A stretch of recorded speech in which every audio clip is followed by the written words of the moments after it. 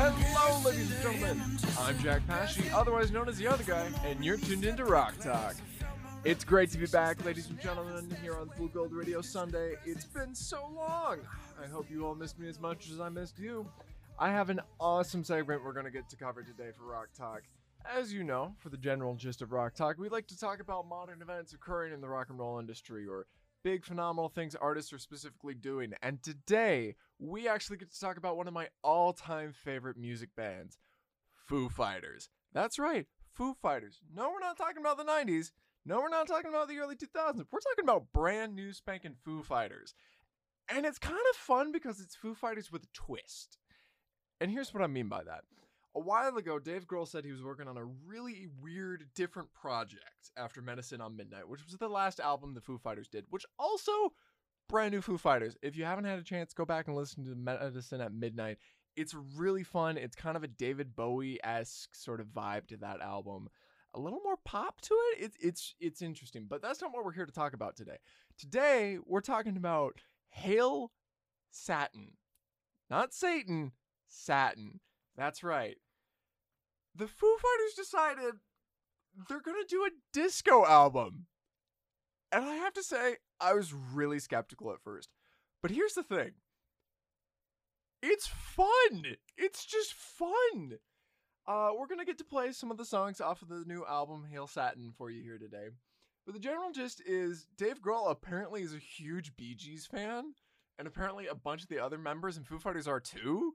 So they were just kind of on a whim like, you know what? Let's do it. Let's just do a disco album. Why not? And I have to say, I would consider it a success. It's phenomenal.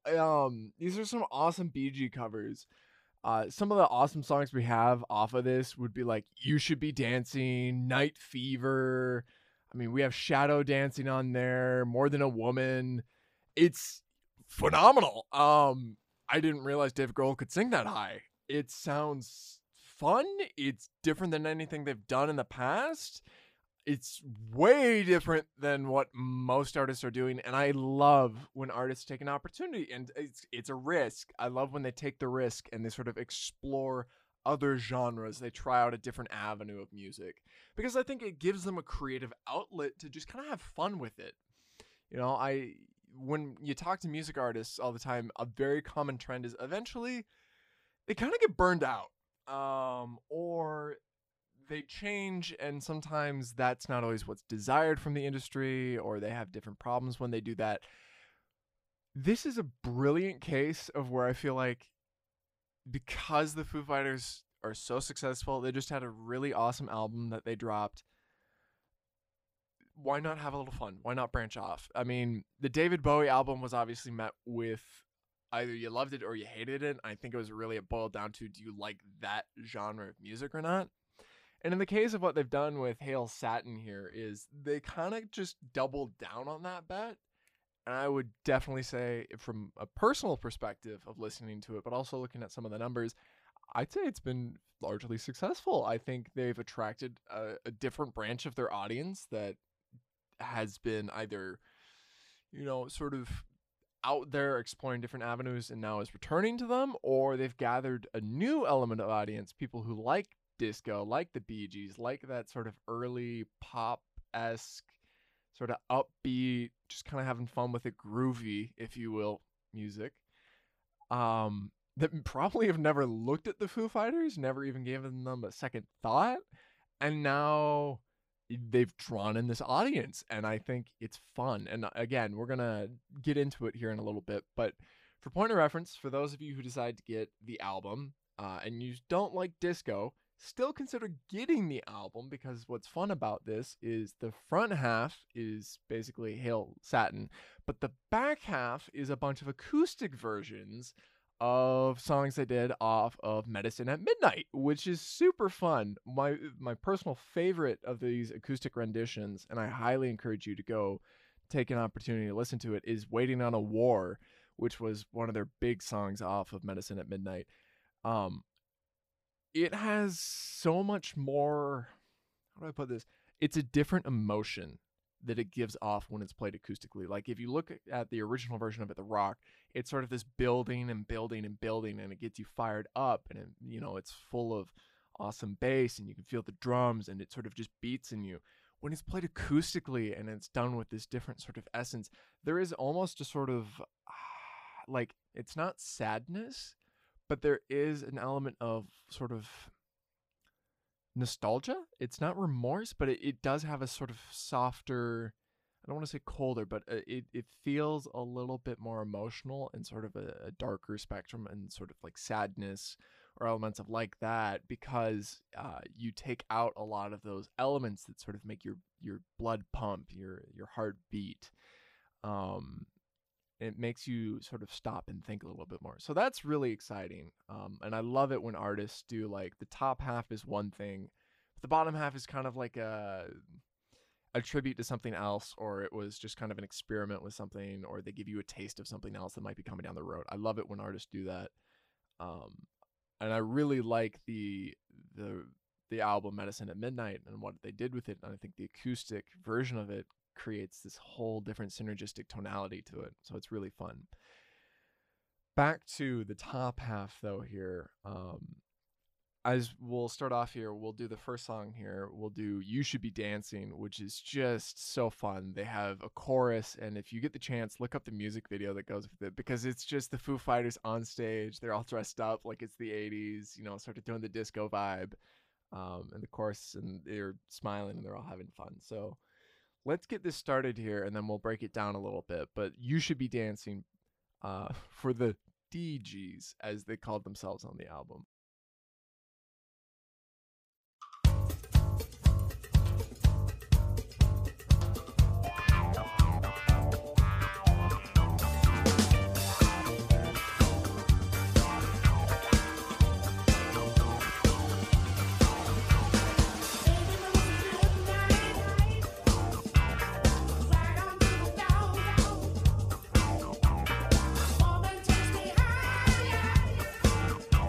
My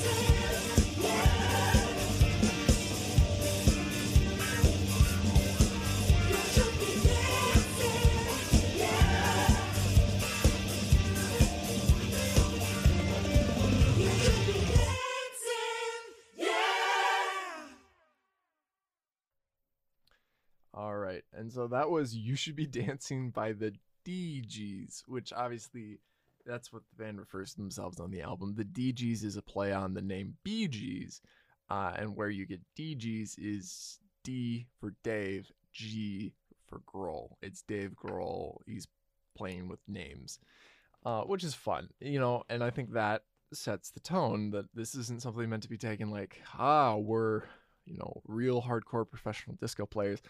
They're just having some fun. And I think that's phenomenal, because when an artist has a certain feeling towards their music in a either super positive or super negative way, it often comes out in the music. It comes out in the playing and in the vocals. And this is obviously an example. This is them just having fun. Some sidebars.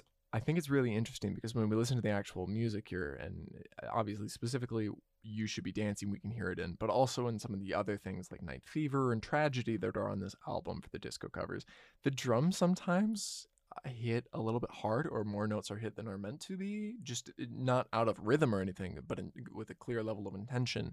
And that's usually a sign of a musician just kind of going with the flow, having fun. It also gives us an interesting taste because you pick up on the rock beats. You're sort of reminded, oh yeah, this is the Foo Fighters. These are the people who did Everlong. These are the people who did All My Life, My Hero. And it gives them that character. It makes the song their own. And the other place we see that is with the vocals from Dave on this stuff, because he sings in a very high register, which is super interesting to listen to, because Dave Grohl's done it before, but in this way, for this long and this consistency through all of these songs, really shows like the level of depth and the range that Dave Grohl was able to hit. But sometimes when he goes from that super high register and then he drops it back down to his more normal register, or even a deeper register for some of the highlights and accents in the vocals, is really interesting, because it's that same point as the drums where suddenly you're like, oh right, this is the Foo Fighters. Because sometimes when you listen to this, you'll kind of forget who's actually doing this. This is a rock band. This is a band that did hard rock. It's done like a little bit of grunge rock. It's done, like regular rock. Like it's a very prolific rock band. Hearing them do disco is just fun because it shows such diversity in their knowledge. And if you like what you heard, please go try this album out. It's called Hail Satin. Again, not Satan, satin, like the fabric. That's my biggest recommendation. And then again, if you liked Medicine at Midnight, the previous album, try the other side of the CD, because they do all of the different acoustic renditions that they've covered for it. Unfortunately, it looks like that's all of our time for the day, folks. I'm Jack Pasche, otherwise known as the other guy.